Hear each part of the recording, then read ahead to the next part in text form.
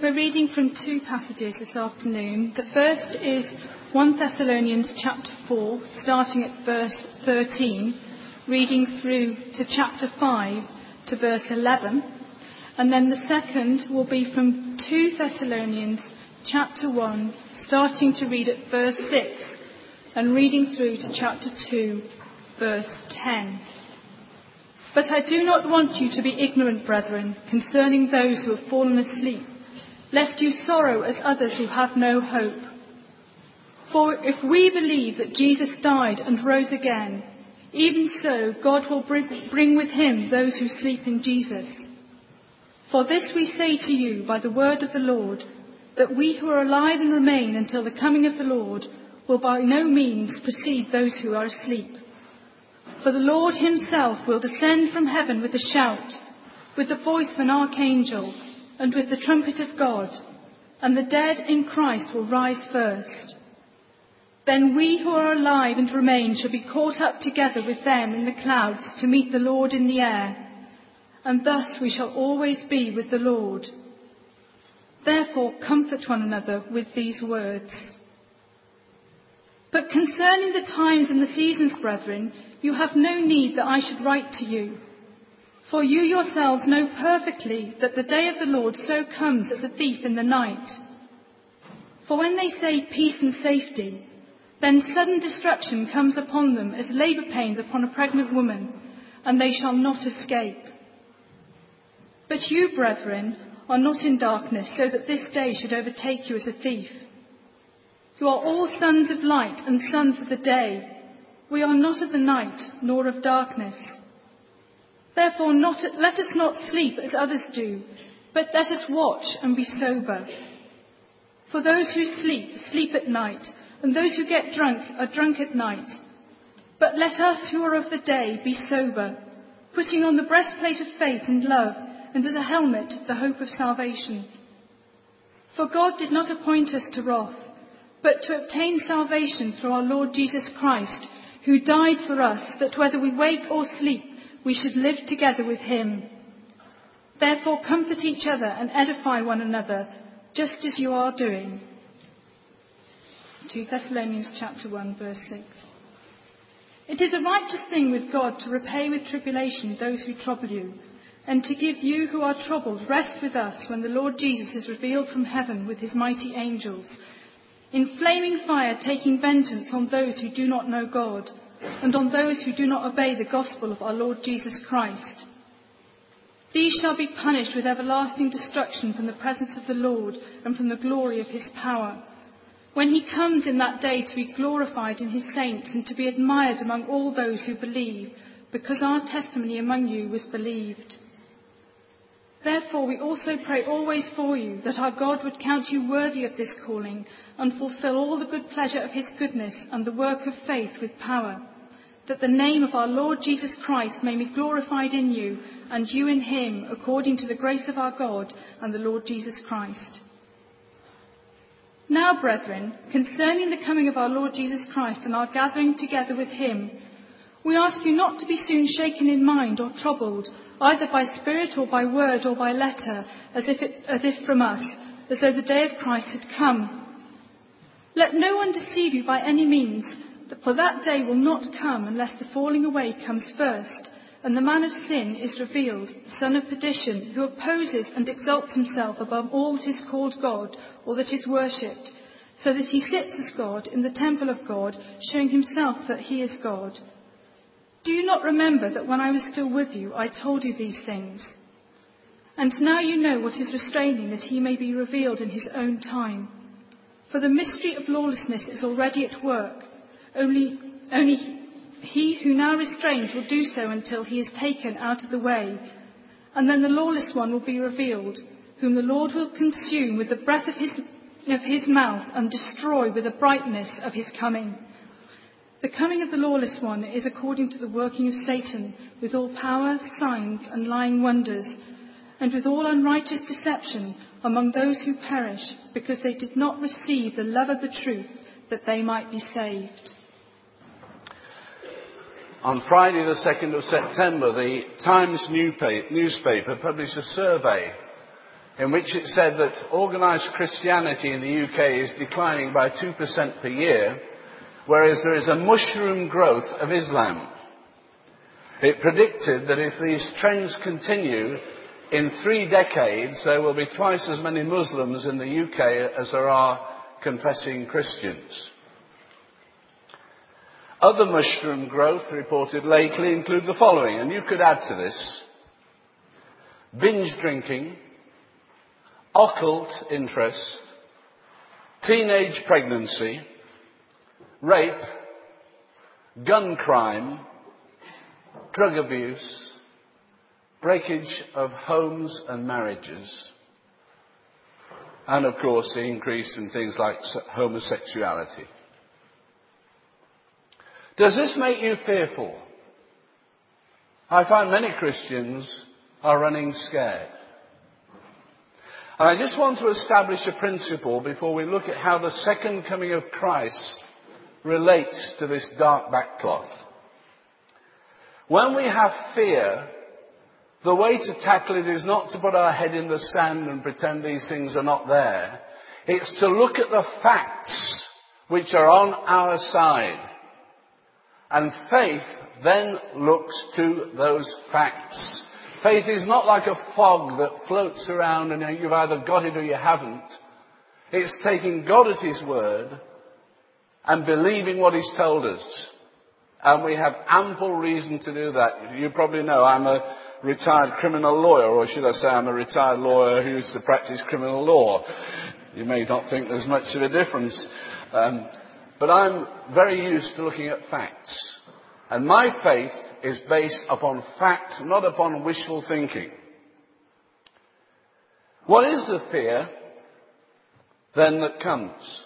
Well, it's basically 3. Will Christianity crumble? Will we be swamped by rampant sin? This nanny government of ours that can imprison a Scotsman for calling a Welshman, not imprison, sorry, that can convict a Scotsman for calling a Welshman boyo, and yet murder millions of babies, is a government that obviously is the seedbed in which sin can grow. That doesn't stop me praying for them. The Bible says I should. Will persecution come? And will it lead to death? I agree that if this incitement to religious hatred bill becomes law, no matter what the politicians say now, because who believes what politicians say anyhow, that there could well be persecution of Christians. You know, I spend a lot of my time going to prison. I was in Leicester prison this morning. And if that is made law, and if they apply it here as they have applied it in Australia, I will be saving some travelling expenses. Because I'll be in prison already. One thing's for sure, I am not going to stop saying, I am the way, the truth and the life. No one comes to the Father but by me. Neither will I proclaim anything other than there is no other name given under heaven amongst men whereby you must be saved. And if that takes a prison sentence, let's all do it. There isn't room for prisoners now, especially with the Hunts people. And we all do it. Where are they going to put us? But I want to say a few things about fear before I come on to the facts of the second coming. First of all, what I've quoted from the Times is statistics. And you know what Disraeli said about statistics? I will not use his adjective because I don't believe in swearing at all. But he said there are lies, white lies, and statistics. And the government are very good at manipulating those, of course, as we know. All those brilliant people passing the GCE will appreciate that.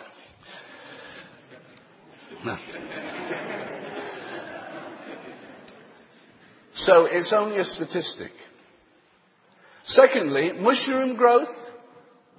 May I remind you that mushrooms grow best on manure. And the sinful rejection of God and His Word is exactly the growth where we would expect for false doctrine, be it a pseudo-Christian cult or be it the false teaching of Islam or any other religion. That doesn't stop me loving the Muslim. In fact, most of the Muslims I know would be disappointed if I didn't disagree with them. They're honest enough to admit that. It's only the nanny state that gets worried. So what do we do about this manure heap that has become the moral standard of the country which once was known as a sending place for the gospel? Well, we've got to deal with the manure heap. How do we deal with it? Through the gospel of the Lord Jesus Christ. Only when people have their hearts cleaned and communities are affected by Christians as they were through Wesley and Whitfield will we see that heap begin to be cleaned up. Only when Christians engage in holy living instead of trying to mimic the world and be like them will we make an impact. Only when biblical preaching that doesn't tickle ears takes over will we know anything about that. And how about losing dead churches? The 2% per year. I say the sooner they go, the better. Let's prune the branches. I grieve that some churches where the gospel was once preached have now become warehouses and bingo halls and what have you. But if the gospel is not preached there, they may as well use them for something else. The church does not consist of buildings and denominations. It consists of people who know Christ, who have been born again, who stand on the word and who live for the Lord. And maybe it's going to take a bit of persecution in our country to wake us up to the fact that we're supposed to be different. And I'm no braver than you are. I'm a coward at heart. But God gives grace. The Puritans used to say, God doesn't give dying grace to live with. And He doesn't give non-persecuting grace to live with when you're not being persecuted. His grace is sufficient for every need. Next thing I want to say about the fears is the Bible never says we'll be in the majority. We have been the exception in this country to have it so long our own way. Jesus said, broad is the way that leads to destruction. There are many on it.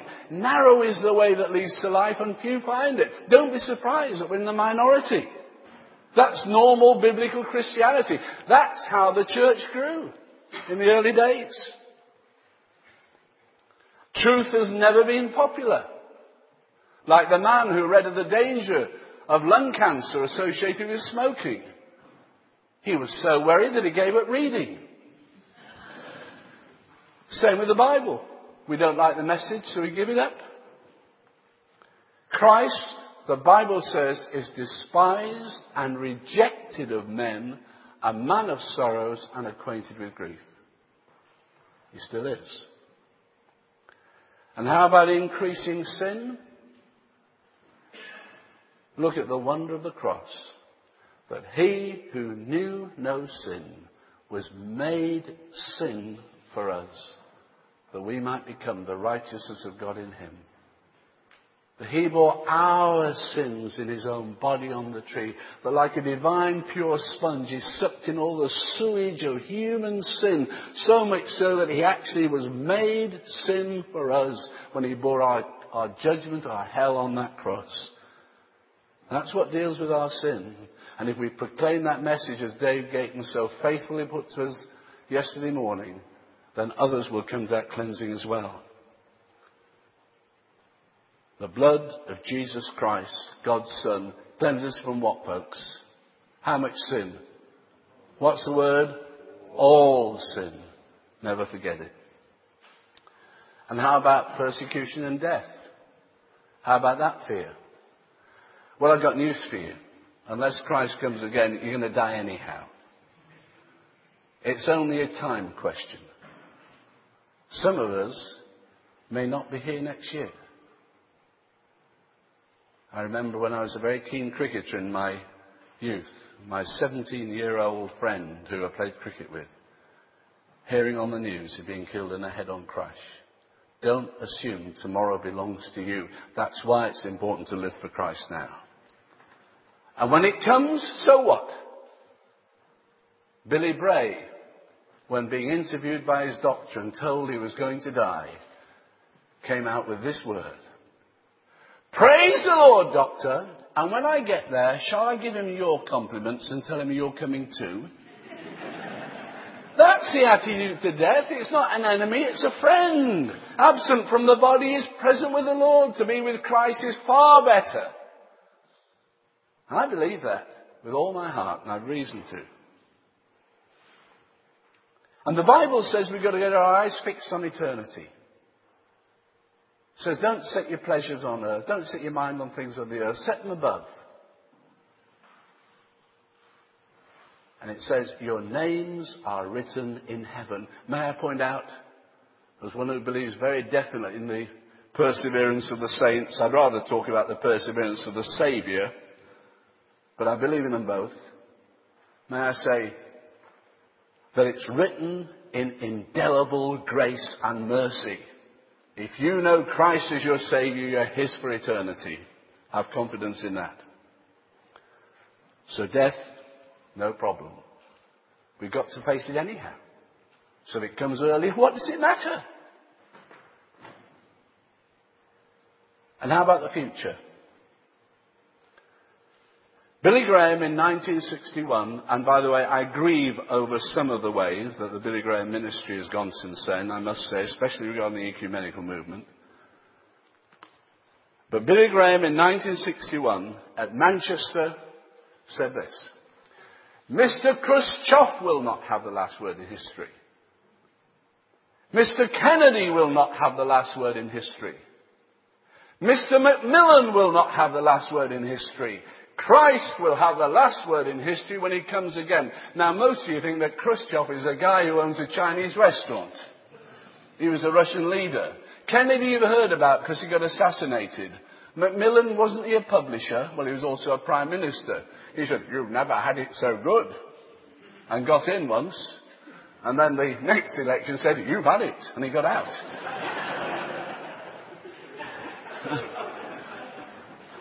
Billy Graham was right. Christ will come again. So what are the facts about it? Where can we put our confidence in the coming of the Lord Jesus Christ? And by the way, I'm not going to talk about post-millennial, premillennial, amillennial, or panmillennial. There are many people who hold different views. They can't all be right, but if they want to know, come and see me afterwards. And I'll give a free copy of my book, Humility and How I Achieved It. The first thing I want to say is this: He will come majestically as King of Kings and Lord of Lords. He will come in great glory, the Bible says. There'll be trumpets coming with Him. There'll be angels there. Jesus Christ is not a religious leader amongst religious leaders. He is God amongst men, who died on a cross bearing our sin and rose again from the dead and ascended to heaven. And one day He'll come in great power and glory. That's our Saviour. He'll come majestically. Secondly, everybody will know when He's come. The Jehovah's Witnesses have had at least 2 stabs, maybe 3, at the date He came. So when a Jehovah's Witness tells you a date, ask him, why was he late the first 3 times? And then they said, oh, well, what really happened was he came back invisibly. How convenient. And when my wife says, why are you late home? I came back invisibly, love.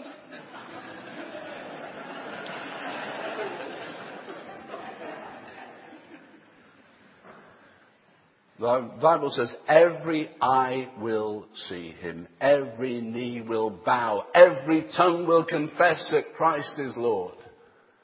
Including those who deny the Bible, the creation, the cross, and all the other things we thought about. They will confess in that day, He is Lord. Why don't I yield to Him? Thirdly, He will either be expected and longed for, or unexpected and unwelcome. I am talking about the confidence in His coming, but I want to say to someone here today, you have no reason for confidence in His coming, because I'm sure in a meeting like this, even at the Beach Mission, there are some people here who have not yet repented of their sin and turned to Christ. You have no reason to be confident. You have every reason to be scared stiff. Because were Christ to come today, and I'm not saying He will, you're not ready. You're lost. And that lostness is an eternal lostness. And that's why it's so important to turn from your sin now and put your trust in the Saviour who died on the cross in your place and ask Him to forgive you and come into your life and take over. When I was at school many hundreds of years ago, yes, they did have schools then, I remember at the end of term the headmaster was bringing a party of governors around. This was Leeds Grammar School. A lovely Latin song. I can still know the words. I still don't know what it means. He came into our form room where the form master had gone out. And there were two people fighting on the floor. I remember it well because I was on top at the time. Now, this headmaster was good at performing a personal dry cleaning. He used to take a stick and hit you across the dusty part of your trousers. And I'd suffered from him before. He came in and I was on the floor fighting with Michael Black. I can remember his name now. I was trying to make his eyes match his name. And as he came in, with the governors behind him, happily, he saw me. He didn't want to be ashamed before the governors, closed the door and ran out. And I'm glad he forgot before the beginning of next term, because that was the worst holiday I've ever had. When Christ comes again, will you be like me? Caught in the act. Is it watching the doubtful video? Is it reading the paper that you shouldn't be reading? Is it gossiping about someone? Is it being at home when you should be at the prayer meeting at your church? Or going around to the visitation? Is it taking extra time off when you could have helped on that beach mission team? Let me give you another picture. I remember when we lived in Belgium.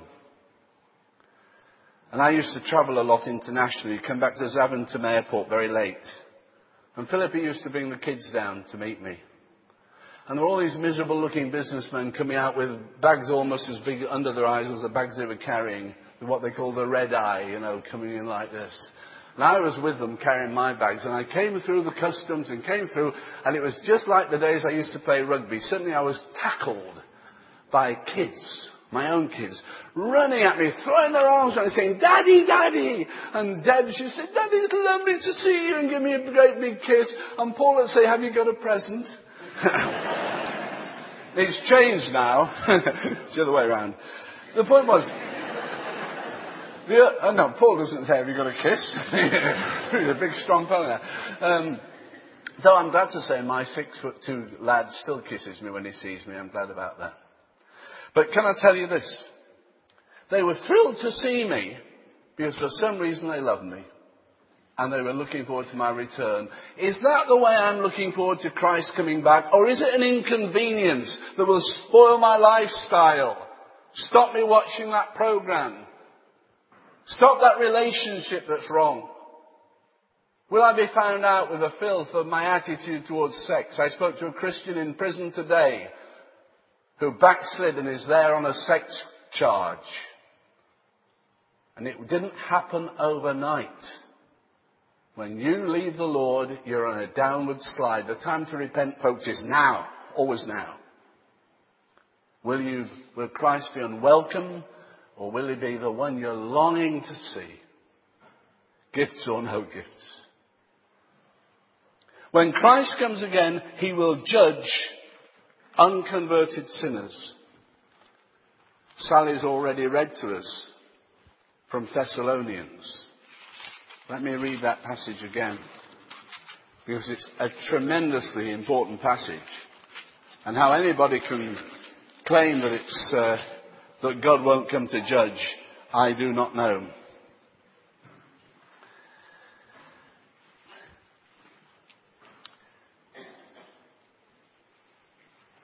One, 2 Thessalonians 1 and verse 7. I find these are solemn words.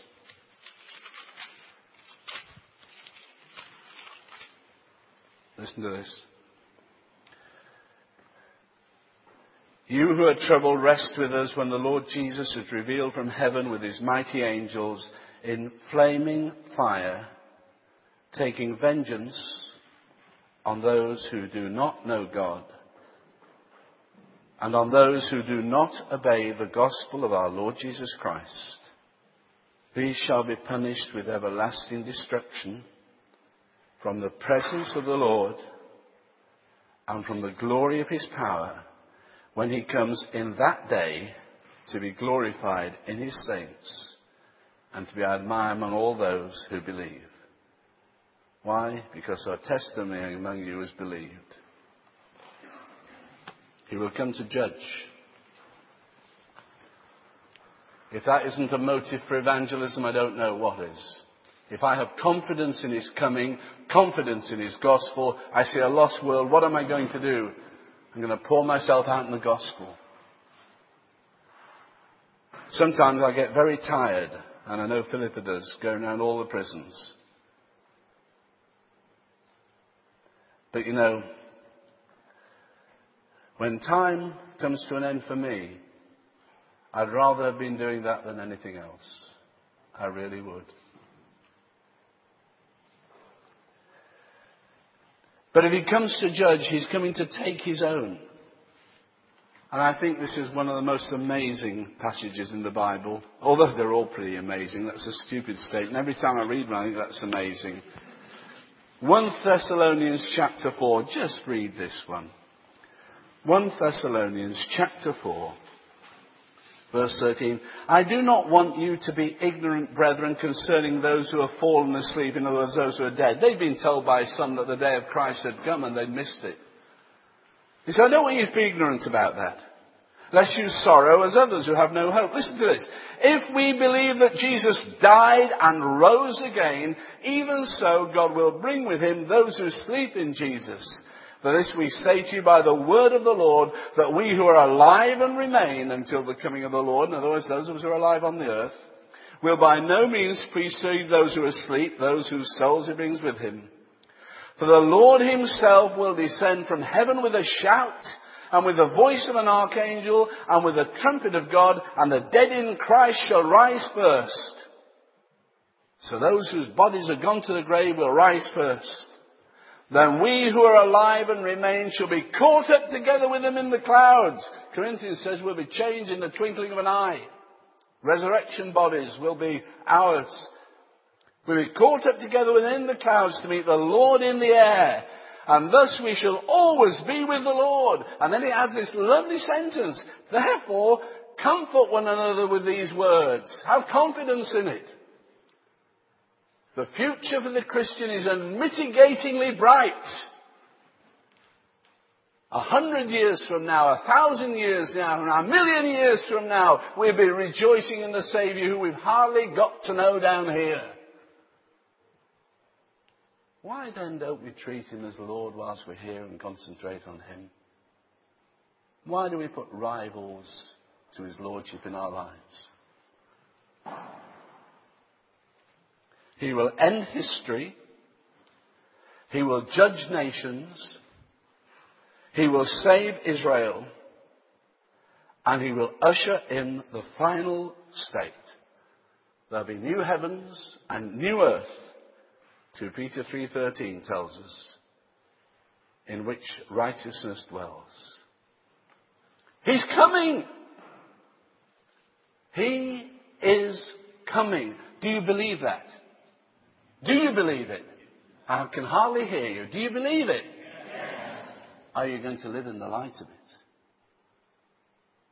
Are you? Yes. Somebody said we should live as if Christ died this morning, rose this afternoon, and is coming back this evening. Now, I don't know when he's coming back. I would not seek to predict. All I know is, even with the things that the Bible says will happen before he comes, there is a sense of urgency about it, so that John on the Isle of Patmos, out there imprisoned or banished for the sake of the gospel, says, even so, Lord, what? Come quickly. Even so, Lord, come quickly. He's coming. And it may be sooner than we think. Those are the facts of the coming. Muhammad won't do it. Buddha won't do it. Confucius can't do it. The Pope can't do it. The Archbishop can't do it. Jesus Christ, King of Kings and Lord of Lords, will come again in great power and glory. If we haven't got confidence in that, let's pack the whole thing up and go home and stop playing games. That's our Saviour. Right then, my last few minutes, I've dealt with the fear, I've dealt with the facts. How then, if I look at the faith, how can I personally have confidence in that coming? Number one, and I say it again without apology, make sure that you are really saved. Going on a beach mission team does not make you a Christian. The Bible says you've got to make your calling and election sure. 2 Peter 1:10. It doesn't mean you can work your way. It means you've got to examine yourself to see if you're in the way. That's 2 Corinthians 13:5. But the trouble is many Christians are in the way. But it doesn't mean that. See if you're in the way of salvation. Whether you have really come to know Christ. There's a time for examination. Is there the evidence in my life that I am really born again? Do I have a hatred for sin? And a turning from it? Do I have a love for the Word? And an emphasis on it? Or do I know more about the crazy pop scene than I do about the Bible? Where's my money spent? In promoting the gospel? Or in useless toys of dust? Make sure you're really saved. If you know Christ, your life is different. Secondly, to have that confidence, make sure that you're seeking holiness. Now I know we never find it completely down here. We're simple people, but that's no excuse. Admission of sin is not the same as acceptance of sin. In fact, just the reverse. When I see how poor and shabby I am, that should drive me even more to God for His cleansing and His help. Create in me a clean heart, O God. Renew within me a right spirit, should be my prayer as it was David's.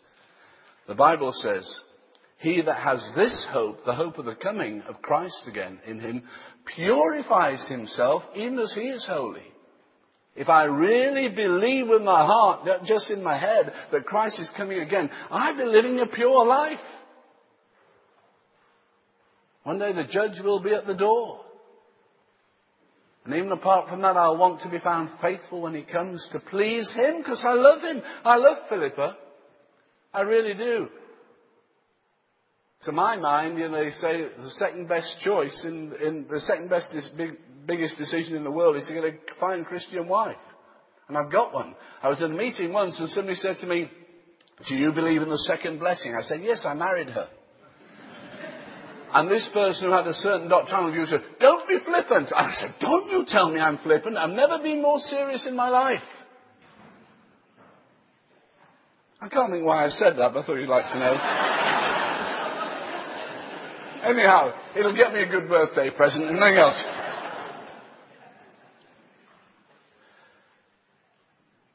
The Bible says, without holiness, no one shall see the Lord. Don't fool yourself that you're converted if you're not seeking holiness.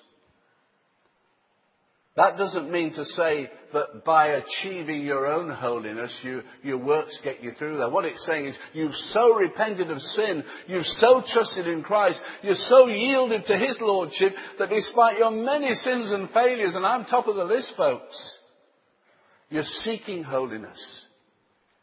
You're asking for that cleansing. You want to be drawn closer to Him. Only if you're seeking holiness will you have confidence in His coming.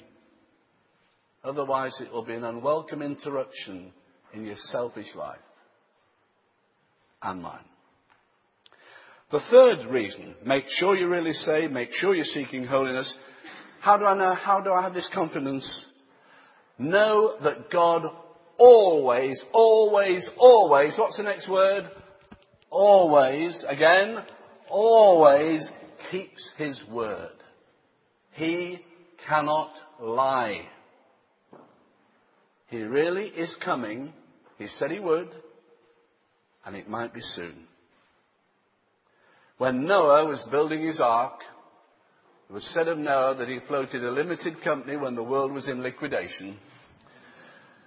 When he was building his ark, people laughed at him and said, how stupid. But God had said, Noah, you do it.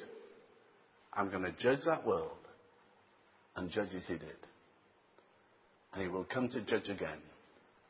And one taken, one left. One taken in judgment, by the way, in context, not in any other way, despite the paperbacks. So what does John say? Even so, come, Lord Jesus.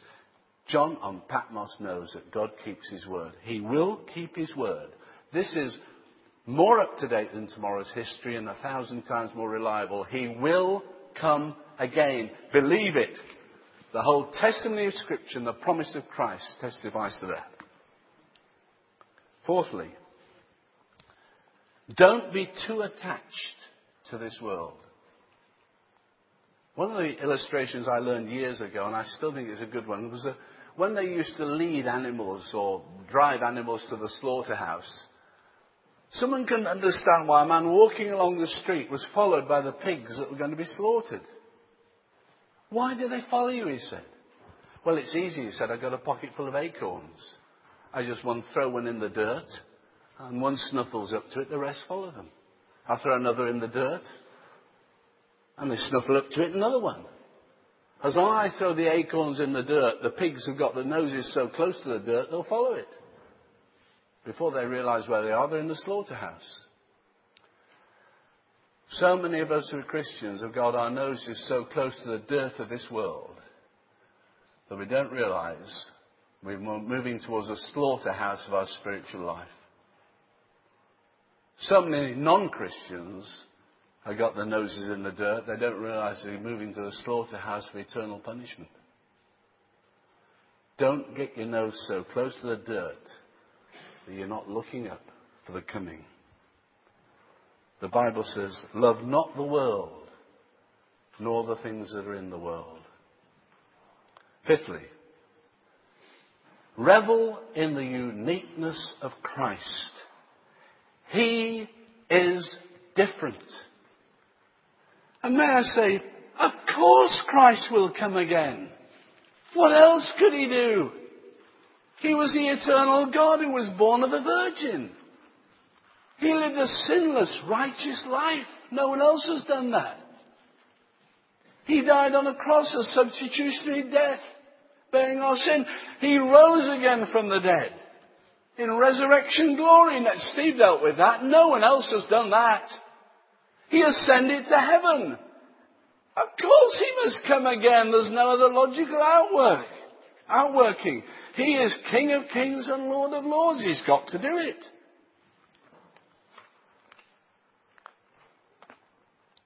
Let this mind be in you, which was also in Christ Jesus, who being in the form of God did not consider it robbery to be equal with God, but made himself of no reputation, taking the form of a bondservant and coming in likeness of men, and being found in appearance as a man, he humbled himself and became obedient to the point of death, even the death of the cross. Therefore God also has highly exalted him and given him the name which is above every name, Mr. Blair. Above every name. That at the name of Jesus, every knee should bow, of those in heaven, and those on earth, and of those under the earth, and that every tongue should confess that Jesus Christ is Lord, to the glory of God God the Father. What else can Jesus do but come again in glory? There's nowhere else, nothing else for him to do except to wind this world up in his glory. Now, nearly through. Make sure you're really saved. Make sure you're seeking holiness. Know God always keeps his word. Don't be too attached to the world. Revel in the uniqueness of Christ. Embrace the uniqueness of the gospel that David Gayton shared with us. Our gospel is different. Where mercy met the anger of God's wrath, a penalty was paid, a pardon bought, and sinners lost at last to him were brought. No wonder that new hymn, modern hymn says, great is the glory, great is the gospel of our glorious God. It is a great gospel. Gypsy Smith was asked, this is a gypsy evangelist, was asked, to what did he attribute his success in the gospel, apart from it being the Lord's grace? And he said this, listen to this, folks, he said this, I have never lost the sense of the wonder of the gospel. Can I say that again? I have never lost the sense of the wonder of the gospel. That's more important than whether England win the Ashes, and I don't care, and I don't know, and I don't want to know on the Lord's Day. And I speak as a former very keen cricketer. That's more important than what happens to my exam results, or even my marriage, whether I'm going to get married or not, or where my wealth is. The most important thing is to never lose your sense of wonder of the gospel, that God loves you when you did not love him. That he died as a propitiation for your sin, and that he'll forgive and cleanse and accept you and one day take you home. I'm not charismatic, I'm not Pentecostal, but how we can sit there looking so miserable apart from my face, we ought to be standing on our face saying hallelujah for that. Thank you. Last thing. How can I have confidence in his coming? Last point. Very simple, but not easy. When one of my sons was small, he asked me to dive off a high diving board. Having boasted I could do it first. Stupid thing to do. Do it then, Daddy said. Well, I'd given my word. I found it ever so simple. You just do it the way you always do. Like this. But I didn't find it easy. It was a long way down. There's something I want to say to you as we finish that's simple but not easy. How can I have confidence in his coming? Listen to this. Yield to him now. Right now where you are. If you're not a Christian, this is your time to come to him to ask for his forgiveness and ask him to save you. If you're a backslider, this is the time to confess that sin and come back to him and ask that the blood of Christ would cleanse you from all your sin, and it will. If you're a Christian who, like me, struggles but wants to go on, this is a time to yield yet again. We do it each day, don't we? To yield to him and ask him to be Lord of our lives yet again, and to keep us walking in his grace and in his word, in his spirit, day by day. The Lord will come.